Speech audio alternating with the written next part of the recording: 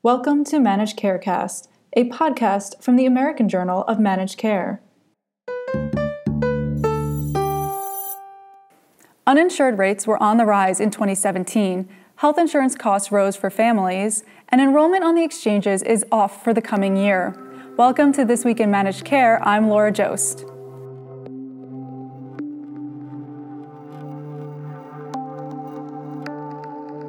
The share of Americans without health coverage rose last year for the first time since 2014, according to a report from the Kaiser Family Foundation.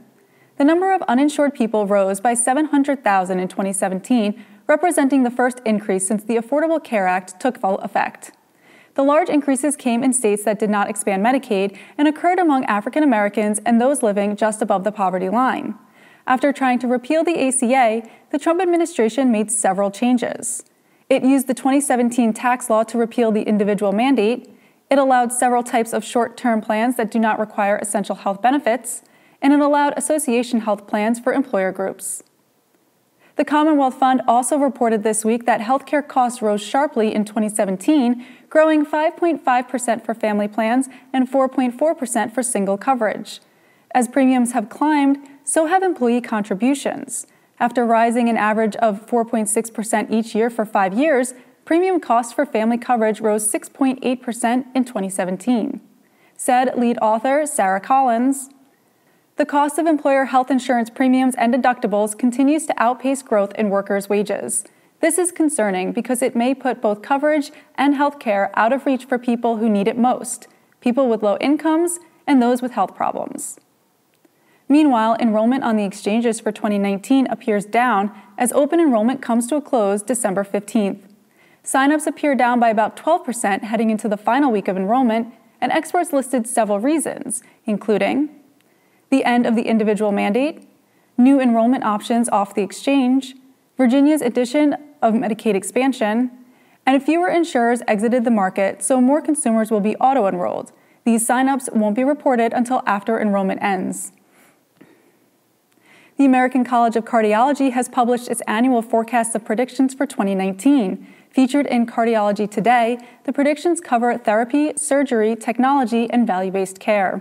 Among the trends expected are more use of direct oral anticoagulants, increased interest in the use of artificial intelligence, greater use of wearable technology and integration of patient-collected data into care, and more focus on the cost-effectiveness of PCSK9 inhibitors in light of new cholesterol recommendations and steps by drug makers to cut prices.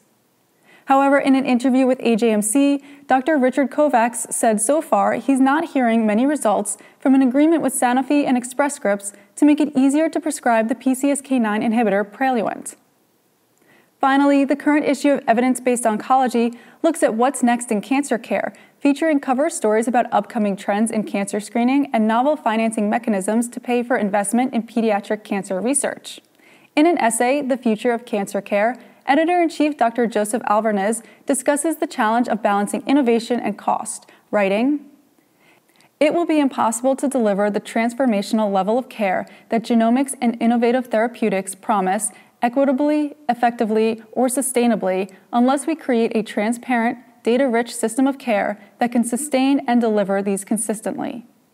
This linkage between the needs and voice of the patient, genomic testing data, and the creation of a care ecosystem that aligns clinical risk, goals of care, the patient experience, and meaningful outcomes with reimbursement is perhaps the best finish line for the end of the beginning of our road towards sustainable, patient-centered oncology care." For all of us at the Managed Markets News Network, I'm Laura Jost. Thanks for joining us.